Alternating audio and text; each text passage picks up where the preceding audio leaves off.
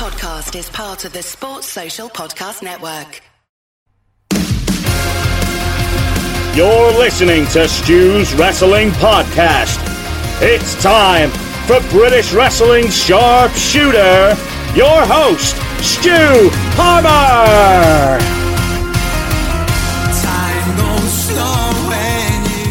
Welcome to Stu's Wrestling Podcast. We are on episode 71 today, and we are going to continental Europe, to Holland no less, more specifically The Hague, to speak to the Dutch fighting machine, the sensei of chops, Kenzo Richards. Kenzo has wrestled across Europe for many years. He's very complimentary about the UK guys he's wrestled and the levels they can wrestle to. But I think Kenzo's modest. I think Kenzo's very modest about his career. He's done so much. We talk about his time with the Honky Tonk Man. The Honky Tonk Man used to come over for European tours. He stayed at Kenzo's house, and it led to a divorce for Kenzo. And you'll get to hear about that and more today on Stu's Wrestling Podcast. It's episode 71 with the Dutch fighting machine, the sensei of chops, Kenzo Richards. Enjoy.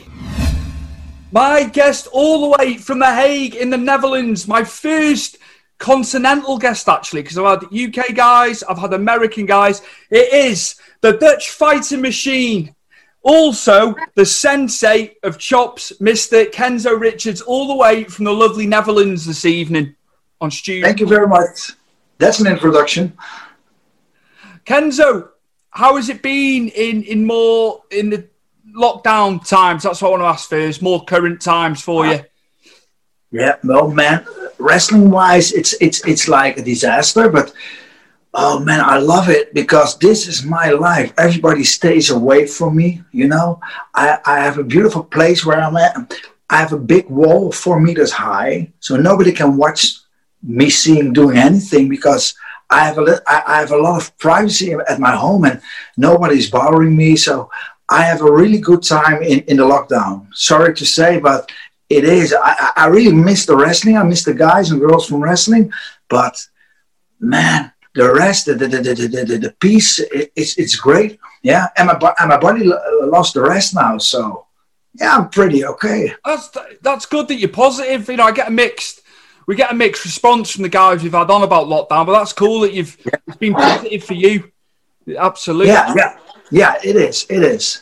I try to stay in shape because the gyms are open here, and I'm a physical education teacher, so I can do my rolls and my drills. So I try to keep myself in shape for taking the bumps, taking the rolls, doing the drills, because after the lockdown, when we have to do our thing again, I think that we don't have to underestimate the impact of the cardio it takes, because we're almost out for a year when the lockdown is going to stop. So I try to keep in shape.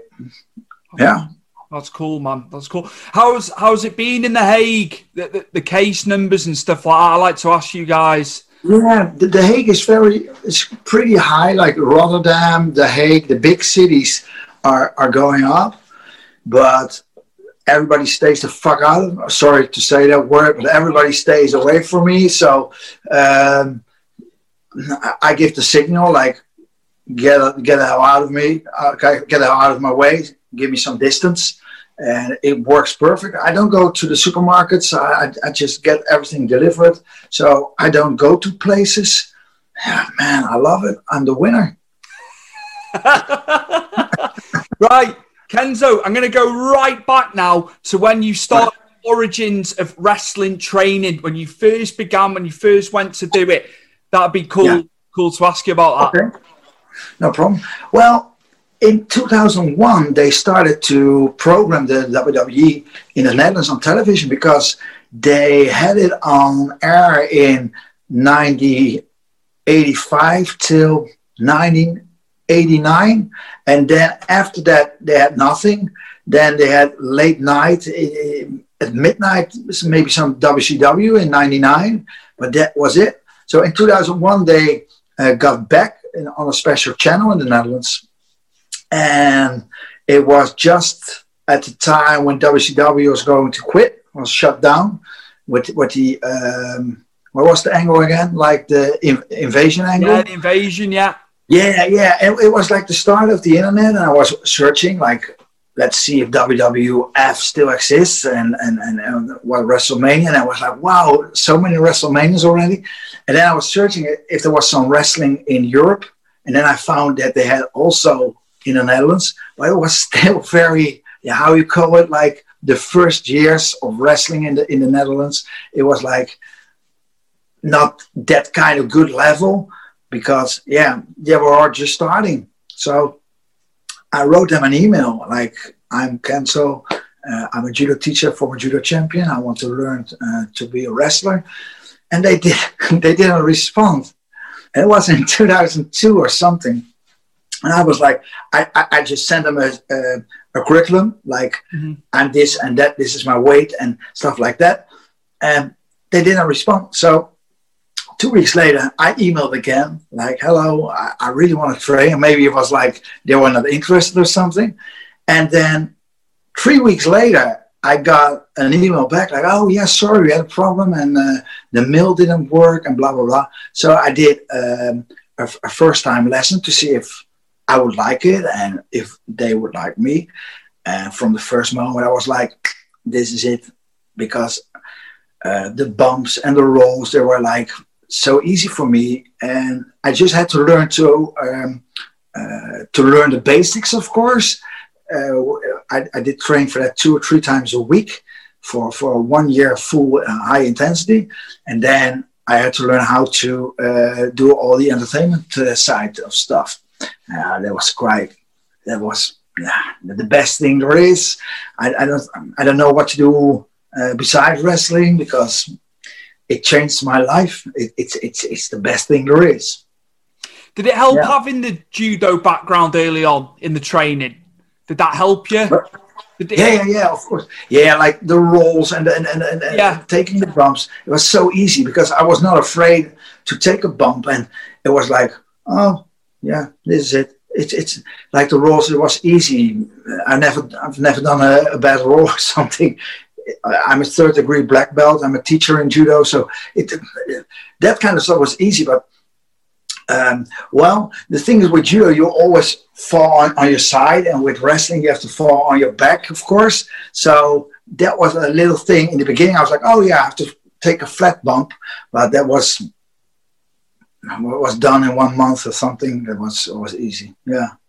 Was there many training with you at the time in the early days? No, it was very small. It's still not really big in the Netherlands. We have some pretty good pro wrestlers in the Netherlands, but it's not like in the UK where you have schools on every corner. Mm-hmm. It's like you have 3 federations in the Netherlands, and I think they have 2 training schools. So it's not very big, but still, I think the level is quite okay. And the basics was like not training in the ring, maybe once a month or once in 2 months. We all did it on crash mats and stuff like that. So it was very basic in the begining. Yeah. When was your first match, Kenzo? What was the time from training into the? I started in January 2003, and I think my first match was I made part of a show in 2003 in, I think, August. And my first match was like in November 2003. Yeah, I really don't want to see that match again. Everybody's saying that, like, I don't want to see my first match again. So, well, I was excited, and I think we had no clue what the hell we were doing, like doing moves and stuff like that. And nowadays, you don't think about that anymore. Like, you do that move, you do that move. We just do the whole thing you have to do, right? Making good story and make it exciting for the audience. So it was different. When I was doing my research, Kenzo, is this true? You were trained by the Honky Tonk Man? Oh, yes. Please tell me how that was. I've got to ask you about that. I love the Honky Tonk Man. I love Wayne Farris. Legend. Have you met him before? No, I haven't had the chance, and like I've been over to the States many times for WrestleManias and gone to the conventions and stuff. But I've never had the pleasure of meeting Wayne Farris. I'd love to. You have to meet him. Did you hate the Honky Tonk Man? No, I liked the Honky Tonk Man when I was a kid. Yeah, I knew he was the heel, the bad guy, but I actually liked him. I had the figure. When I was a kid, I hated him, and I'm happy I hated him, because when I've met him in real life, you have to hate him. Oh man, I have so many stories with this guy. Oh my God! Well, in 2004, he came to our show for the first time in the Netherlands, and he's something else. He's 1,000% honest. You know, he's saying everything he wants, and it's like, oh my God, are you really saying this? Because when we took him on the road, we went to Belgium, we went to Germany, we went to the UK with him in 2008. He took me with him to WrestleSlam in Manchester on Old Trafford. It was like the Ultimate Warrior were there, Bret Hitman Hart, Road Warrior Animal, Beefcake, Kamala, all those guys were there, Janetti, and the Honky Tonk Man. And he was like, hey man, you have to go with me because it will be fun. So I was like, okay, cool. But the thing is, he was staying at my place for about 2 weeks or something. Man, it almost got me into a divorcement. Oh my God. Why? That's right. Why, Kenzo? You got to tell me more about this. This guy at that moment, because he's cool now, because he's getting older. He has his business fixed, but in those days he was drinking a lot. And when he drinks, it's not like when you drink a lot. It's like, oh my God, oh man, he was drinking a lot, and like going to the place where they sell all the booze. And after the first day, they were like, hey, hello, are you here again? And he was buying a lot of shit. He was drinking the whole day. I can tell you stories, man. I will tell you. I've told this story before on a live stream, but it's always good. So the first time I've met him, it was in 2004. And when I was a kid, I really hated the Honky Tonk Man because he was the ultimate heel, and we were not smart. We were kids, and we were like, this guy is cheating. And from the moment he won the belt from Steamboat, we were all like, I hate this guy. And my dad was the Honky Tonk Man fan, just to trigger me, you know. We were always fighting about it. So I always said, when I meet this guy one time in my life, I will beat him up. So in 2004, when I became a wrestler, I had a match against him. He gave some seminars, and we talked a lot about wrestling and the do's and don'ts. But at that moment, when you're really standing in the ring with him, you get fucking nervous, especially because you're only been in the ring for 1 year. So we did a match, but yeah, it was 2004. It was the first and second time 2005. I wrestled in 2005. He stayed for the second time at my place. And what was the thing? 2008 was the third time. That was the time when he was going berserk. It was the first time. It was like we brought him in like a superstar, and we invited people to have a drink and food at one of the guys' house, and we had a good time, and he liked it. He loves to talk. He wants to be the center of attention and talk about this, and everybody asking him questions. So he liked that. So in 2008, when he came back and was staying there for 10 days or 2 weeks, he was like, he was sitting in my living room at the table, and he was drinking. He said, hey, Kenzo, where's the party? Where's the party? Because he wanted to be the center of attention. And there was nobody in the house, only him and me and wife. And he was like, where's the party? Where's Marco? So Mark was the guy who had the party at his place the first time. I said, there's no party, man. I can call Marco. But he was drunk already. Like, he was hanging on the table. I said, shall I order some pizza. Yeah, pizza. So I ordered the pizza. Marco, I called Marco. I said, yo, Honky's my place. Come in. So he was there in 15 minutes. And he was sitting at the table. And Honky was drunky tongue, man. So he was like, yeah. He was really sitting there like, yeah. So after 15 minutes, Marco is sitting on the same table. It was me, Honky, Marco. And talking to him and didn't respond. Like, taking a bite of the pizza, and the cheese was hanging on his chin. So nowadays, when there's some cheese on the chin, wife says, "Come on, you look like Honky. Rub the cheese from your chin, right?" So he's like, after 50 minutes, the guy is sitting 50 minutes next to him. He was like, "Hey, Michael." It was so fucking wasted. So, where's the party? So he had a lot of money. He took the money. I think he had $5,000 in euros. He was like, for the party, 50 euro bills for the party. And he kept on going. I think I was laying for about 2,500 euros. I was like, I don't want your money, man. I was like, put it back. And for the party. So I took the money, put it aside, and we decided to give it back the day after because he didn't want it. I don't want to have the money. So he was fucking drunk.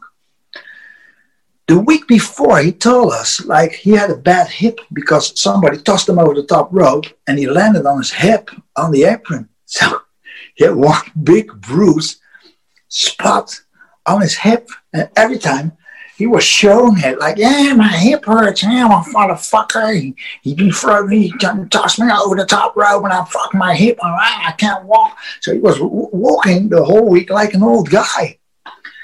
So I said, well, Honky, maybe it's time to sleep. Yeah, I will sleep on the couch downstairs. I said, no. We have a room for you with a bed and stuff like that. And then he started like, I don't want to go upstairs. He was almost crying, but he was wasted. So I was like, and my wife was like, upstairs, not on the couch. So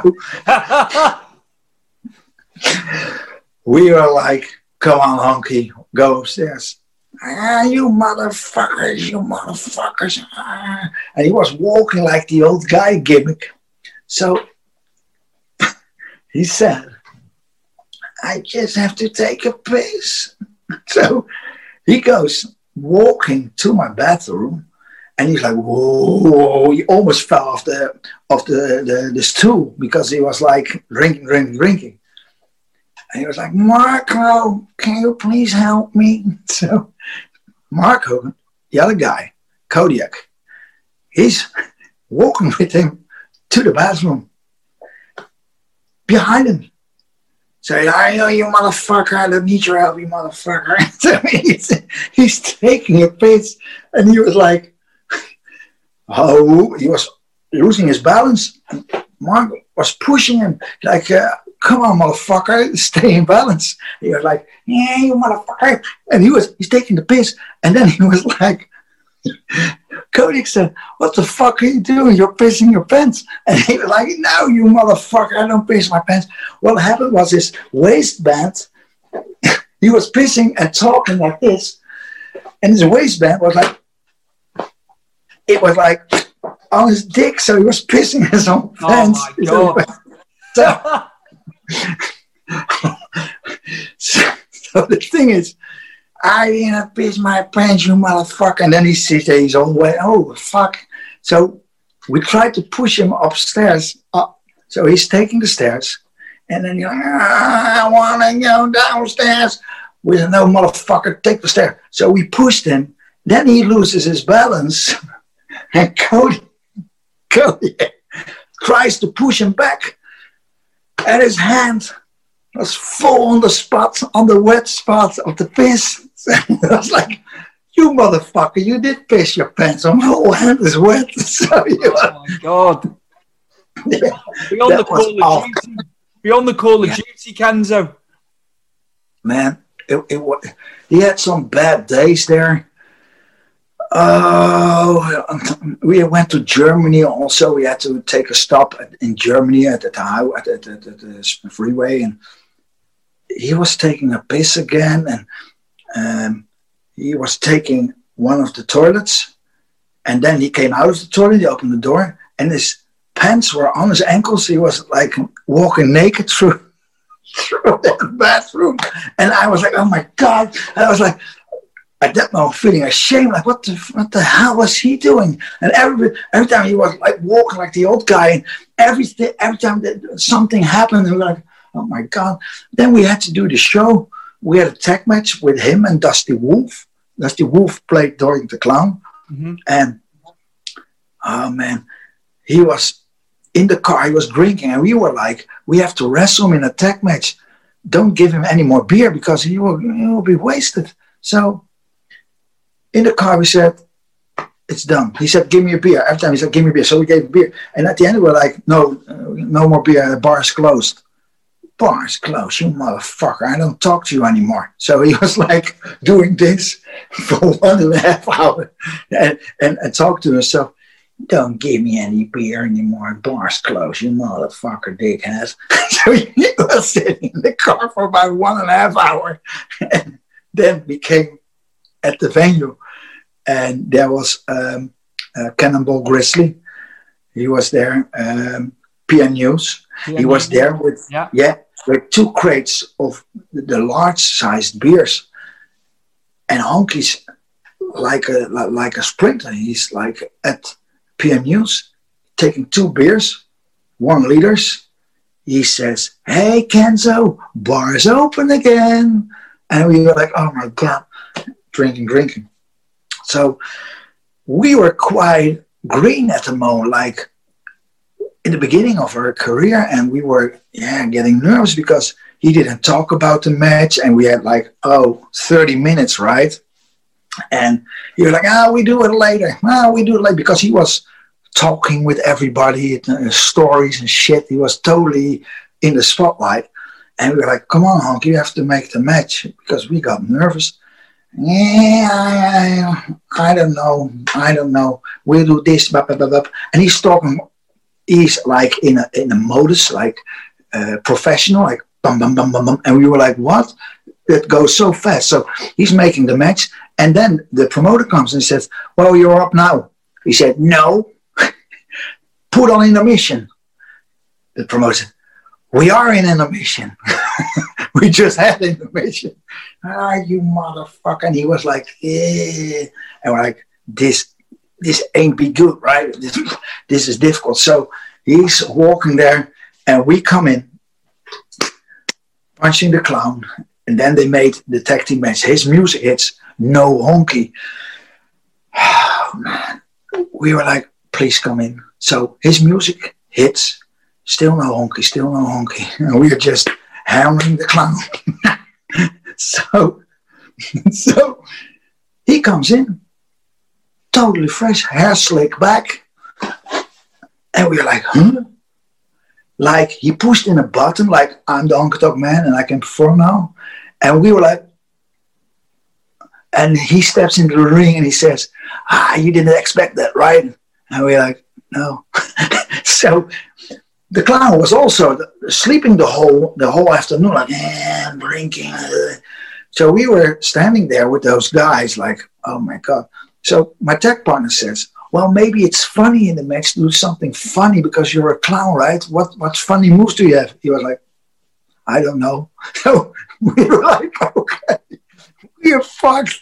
So the thing was, my partner said, well, I will drop down, and instead of jumping over me, you just walk like a clown with the big boots over my back instead of jumping over. He was like, okay, we can do that. So that was the start of the match. So he gives him the whip, he does do the drop down, and then the clown had to take the walk on the back. He puts on his boot on the back and he twisted his ankle and he lays flat down on his stomach in the ring. It was the first segment. And I was standing on the edge like, oh my God, this really is a nightmare, right? Everything goes wrong. And the thing is, because he was there for 10 days at my place. He went to one of my judo my lessons, because I'm a teacher. He wanted to see the training, and he was sitting like the guy from Kill Bill with the mustache, the old Chinese guy, and Pan Lai or something, and he was sitting on the chair, and like, almost like this, right? I was like, back in the car, I said, did you like it? I have some good plans. It's like the stuff you do is like the same stuff we did at the Stuart's dungeon. Most exercises are pretty the same. I was like, okay. And it is, because Stuart was trained by a Dutchman, by John Blooming, karate guy. So I said, well, why did you like this? He said, well, I have a big plan, but I will tell you later. So the day before the disaster in Germany, we went to Belgium, and there he was, Dusty Wolf and the Honky Man, together on the show. And after the show, he said, come on, guys, I'll introduce you to Dusty, because we wrestle him tomorrow. And he wanted to rip Dusty. So he said to Dusty, well, these are my friends from Amsterdam. He's a cop, and he's a judo champion. Just to make him nervous. I don't know why, but he was like, those guys are old school. They work tough. And Dusty was like, okay. So the day after, we go to Germany. We are in the car. He was like, with the bar closed. Before the bar was closed, he was like, I have a little rip, because I saw you making the arm strangles, and maybe it's funny when you put me in the lock. I'll wrestle out, I'll click him, and then I say, watch out, he's a shooter, he's a hooker, right? That was his fun. I was like, why should I do that? Yeah, what is my rip to Dusty? I said, okay, because he will forget, right? He's drunk, he will forget. So we're making the match in Germany, and he's like, and then we had the match fixed. I was like, glad he forgot the segment. And then just before we went out, I said, and we do the thingy with the arm lock, right? And I was like, oh, shit. I said, I don't want to do it because I respect the veterans, right? I can't put this guy in the arm lock. You're like, nah, you motherfucker, just do it. So he was like, you fucking do it. It's my joke. So we did the segment. I put Honky in the lock. And he tagged out. Dusty came in. And then in the script, I had to make the tag to my partner. But I didn't tag out because the plan was I'll just grab him and just throw him down with a legit throw and then put him in the lock. So the clown is standing there with the fingers like shaking. He's like, tag out. It was like the Doink mask. It was very ugly. Like, tag out. I was like, no, tag out. Please tag out. I said, no. So I grabbed him and gave him a legit judo throw and put him in the arm lock.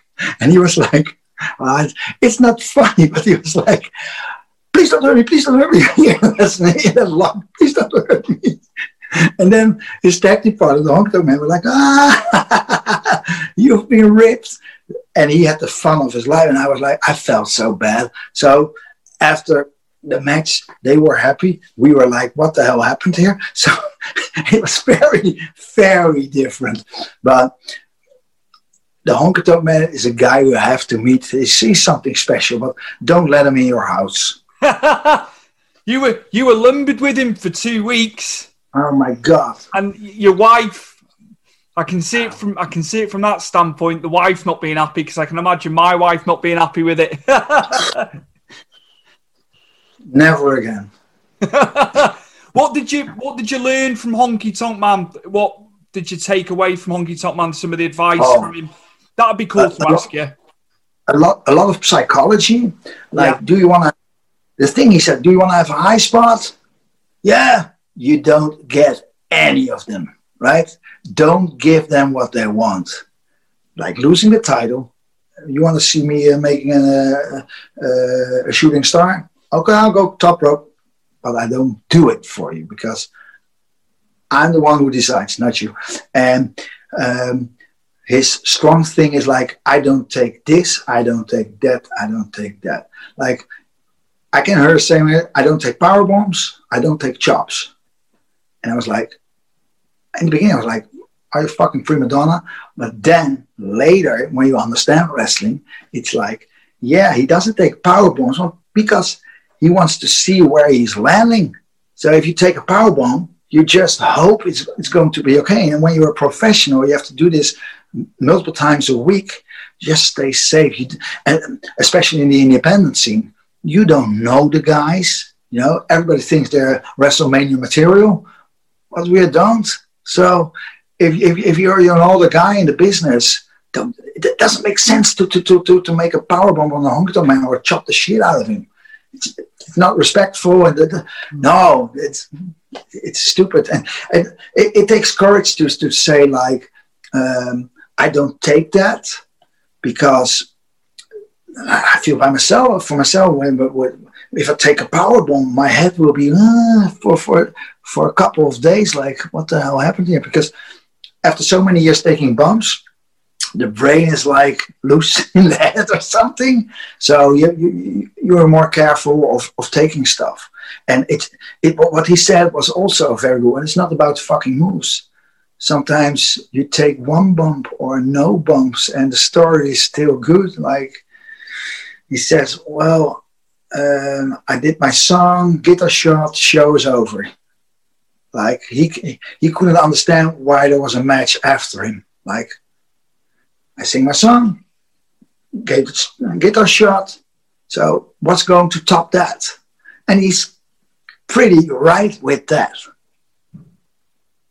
What can you do more than the guitar shot? Yeah, I think in his way he's right. That's cool, man. That's cool. Right, I'm going to ask you about trips to the UK. What have been some of your fondest memories over here when you've been wrestling?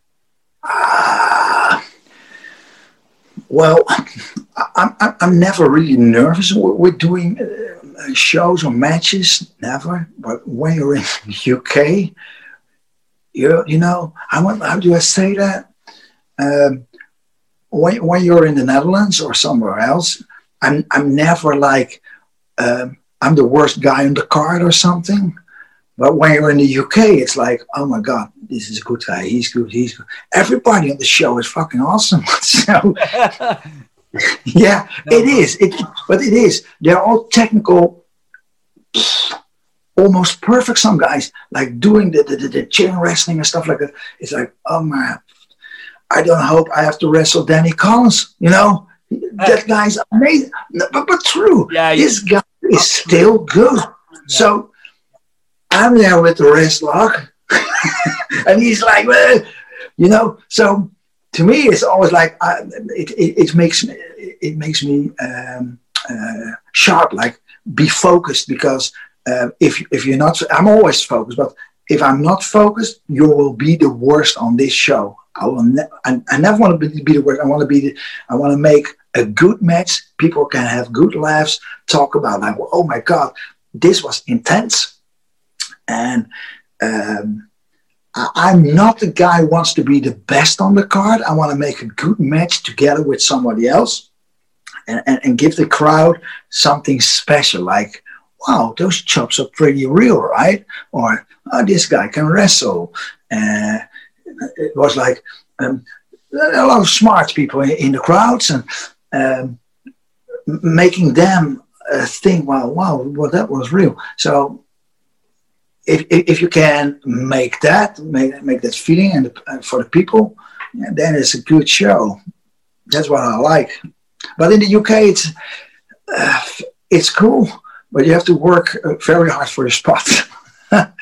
You've said about Danny Collins. Who else do you hold in high esteem on the UK circuit? Which guys?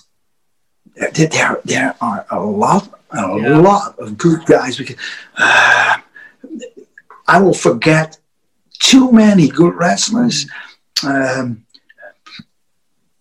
most underestimated wrestler in the UK, Joey Hayes. Excellent. This guy, we booked him from the start. When I started, he was on our show with Damon Lee as the Young Offenders. But this guy made us better, because this guy was better than us.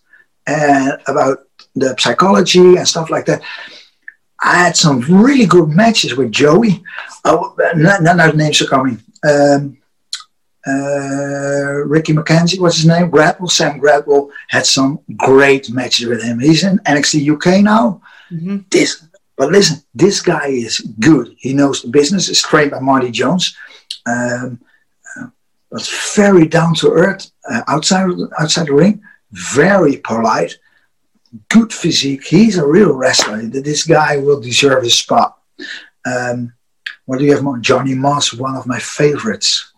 One of my favorite human beings, but in the ring is just business. Also a guy I love to wrestle. Cyanide. Big guy. Yeah. Man, he's agile for a big guy. So there are a lot of British guys I love working with, and I forget a lot of them because they also earn my respect. But I've never been in the ring with a guy from the UK who was like, that was a shitty match. Never had that. Never. Yeah, it's like some religion for you guys, right? Wrestling. Never. True. I couldn't do it, but a lot of my friends who are non-wrestling fans, that's easy, that is. I said, you go in there. I said, you run the ropes, you take the bumps, and you tell me it's easy. I said, I couldn't do it. I hold my hands up. This is why I do the podcast. This is more my thing. But I hate it when guys have no knowledge and they'll look at it and say, that's easy. It's staged. It's this, that, and the other. And they don't get the art. They don't get the art form that it is. And it really annoys me. But we all do the same with soccer players. Like, oh, I would score that goal, you motherfucker. Are you fucking blind? Everybody's doing that in the stadium. But it's an art, right? The same for the wrestlers. So we're always complaining until we have to do it for ourselves, and then it's difficult.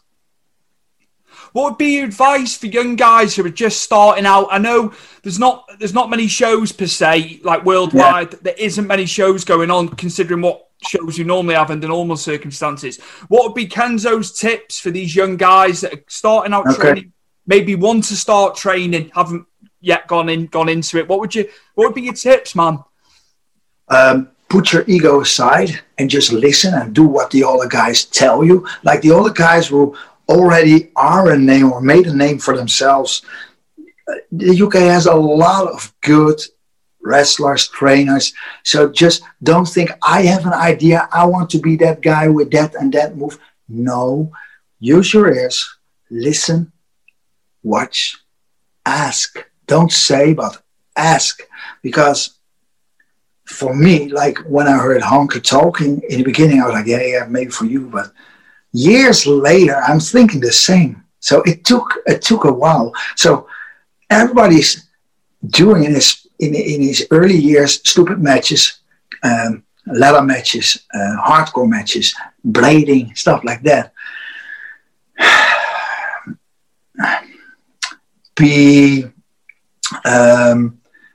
You're only one body. It's your temple. Treat it in a good way, because you ain't gonna be a better wrestler because you're rolling through 1,000 thumbtacks, right? Just listen, watch, and ask. That's very important. And take a good trainer, because there are a lot of schools and there are also a lot of good schools. Just invest in yourself. Oh yeah, that's a good one. Also invest in yourself. Invest in proper training. Travel. Don't go for the cheap around the corner, but travel to a good school and make a network. Because when you do seminars, you will meet trainers, you will meet wrestlers, you will meet promoters. So a lot of those seminars are booked just before a wrestling show. Travel. Let the promoter know you're traveling for 6 hours to be on his event to do the seminar. And ask, is there maybe a spot or a battle royal I can compete in? Or make yourself visible. And the networking is maybe one of the most valuable things, that people know who you are, make contact, make a good first impression. Don't be the wise guy. Just Don't say it's like that, but ask stuff, and again, listen and watch. That's it. It's so easy. That's good. No, people take away from that. I think also now in the UK, because there's so many schools now. When I looked into it years ago, it was just like the school All Star in Birkenhead outside of Liverpool. Now there's a lot, and as you say, it's picking the right school, isn't it? Because there's a lot of rogue trainers just trying to do it for that, aren't they? They're not actually teaching you the fundamentals. So sound advice, Kenzo. Absolutely. Just be careful who you're training with, isn't it? And who you're giving your money to. Yeah. That's it. But the UK is quite big, right? So I can understand you if you have to travel north to south or the other way. I can understand people don't want to do that because it is traveling money. It takes time, but if you really, really, really want to be a wrestler, just invest your time and your money in a good place with good connection. Because good connection have a good network, and there we are again. The circle is round. Going to ask you now. Prior to getting into wrestling, when you were a fan of wrestling, who were some of your favourites? Who were some of the guys you gravitated to when you watched it in 85 to 89, maybe? Who were some of the guys, Kenzo, that you just loved watching? As a kid, you loved Hulk Hogan, right? But the real technical wrestlers I liked were Mr. Perfect, Rick Rude, Ted DiBiase is the best guy who takes a good bump. Steamboat. I was sorry to say, I was never really a Macho Man fan. It was like what was it? What was it about Macho Man that you didn't like? He was the heel, and I didn't like him because the storylines may be that good, and I was like, I don't like that guy, and it never disappeared again. It's like the same with Bret Hart. It's like when people are talking about Bret Hart, I see one half of the Hart Foundation. It's like Bret, the little guy from the Hart Foundation. And that's stupid because in those years, Bret Hart was the big superstar. It was not on television here. So I just see him as the Hart Foundation. Oh. Nowadays I see him different, but when I was growing up, it was, the guy of the Hart Foundation, yeah. Kenzo, he's still my favourite of all time. Obviously, we still got it in the UK, the time when it wasn't being shown over there. But I didn't have Sky TV for years, man. It was a guy who worked with my dad. He used to tape it for me on VHS, or I'd go to my cousin's house. But by hook or by crook, I was watching it in the early 90s, getting my... Well, I have good news for Bret Hart, you know? You know why? Go on. A lot of people say I look like Bret Hart, so that's good news for him. And the shades. Yeah, absolutely. What about matches in that era? Is there some matches that still stand out today, that still hold up today in the modern times of wrestling? Because I've got a lot that still hold up. It's not surprising, but the Macho Man versus Ricky Steamboat is the best, to me, the best match ever, because the atmosphere and the story was so strong. That whole WrestleMania was great. WrestleMania 3 is one of my favorite. And, well, I think everything with Kurt Angle in it is good. But maybe no. Ricky Steamboat was the best against Macho Man. That's the best match ever. Yeah. Did you manage to watch that when it happened in Holland? Yeah. I saw it live on Sky Channel. Yeah, I was brilliant. That's cool, man, that you got to see that in 87, 1980. I was only one. Well, it was the 1987 WrestleMania 3. Yeah. And I was like sitting there on the couch. My parents were on vacation and my uncle was sitting there with my aunt.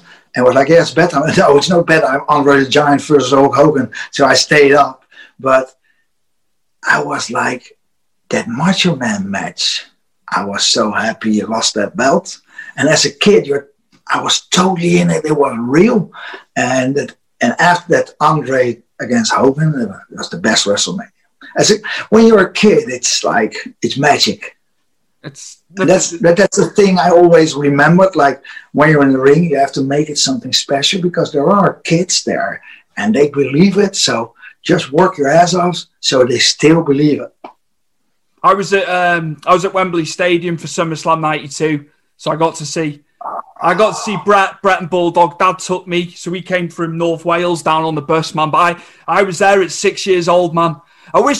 In a lot of ways, I wish I was a bit older to appreciate it. I appreciated it, but I think I was a little too young. Things I can remember, like Lennox Lewis coming out with the Union Jack, Undertaker and Kamala, so well done when he came out on the hearse and all that. That was a pretty good show. Was it 80,000 or something? Oh, mate, it was just, and then just the whole day. Little bits I can remember. I wish I was a little bit older. I say that to everyone, but I was there, so I can't complain. Yeah, I want to say, don't be a complainer. You were there, man. I always put a negative on stuff, Kenzo, when I shouldn't put a negative on it. But it was amazing, man. It was amazing. What about modern wrestling now? Do you see much of it on television, or do you steer clear of it? I stay away from it. I don't know. No time, no interest. I don't know. I appreciate those guys, their work, but I have no time for it, and I don't know where to search it. So sorry for that. You need to see. You need to watch Walter and Isla Dragunov. I heard that he has some pretty chops. Also, I heard. Yeah. You need to get in there with him. Have a chop off. Yeah. Well, he has a different style. He gives him the sideways, right? Yeah. He was hitting Dragunov in that corner. And Dragunov, he's not as big as him, but he's well defined. And Dragunov can go, man. And I think into the future, he'll be NXT UK champion because he's a star. You can see the star quality in him. You know, and on the independents prior to getting signed with WWE, you could tell a mile off. He's going to be a big character. You can just see it, but it's where they're going to take him. I hope for the guys the lockdown will be shut down and have a normal way of living again, because those are hard times, because a lot of guys lost their work, and I hope in 2021 everybody's on the old spot again, because it takes a lot of time now. It's all well and good, you know, like them filming them episodes at BT Studios in London, but there's no. You appreciate what they're doing, but no fans. It's just hard. No. It's so hard, isn't it? And I can imagine you can see it from a performer's. It's like it's the whole atmosphere is gone, and they're talking to who? Because they're talking to the audience who isn't sitting there. So it's difficult. It's difficult for those guys, and just hope for them they get the normal job back, like perform for an audience. Kenzo, where can we find you on social media so you can let the viewers and listeners know? All right. On Facebook, it's Kenzo Richards. That's coincidence. That's my name. And on Instagram, it's the real Kenzo Richards. That's it. Perfect. Yeah. Nice and concise. Yeah, next time, if you want, we'll do some other great stories about other guys, because I have a load of stories, and not everybody's happy with it when I tell them, but I will do. I will have you back on in the new year now, because I've got content till January. I've recorded. Cool. But I want to hear about other guys within the industry, man, because you can't beat it. You've been on them roads. And you've met some of the guys, man, that some, you know, huge stars, and definitely my guest. I've got to read this again. The Dutch fighting machine, the sensei of chops, all the way from The Hague. Probably my second favourite person from The Hague. I like Raymond van Barneveld. Oh man, he lives around my corner. He lives. I think 200 meters from me. Is it for real? Yeah, he lives in the same. You need to throw some darts with him, Kenzo. You need to give him a map. Well, this guy's so depressed. I can't understand people will lose against him, because like the last 5 years he ain't throwing any darts anymore, because he's like.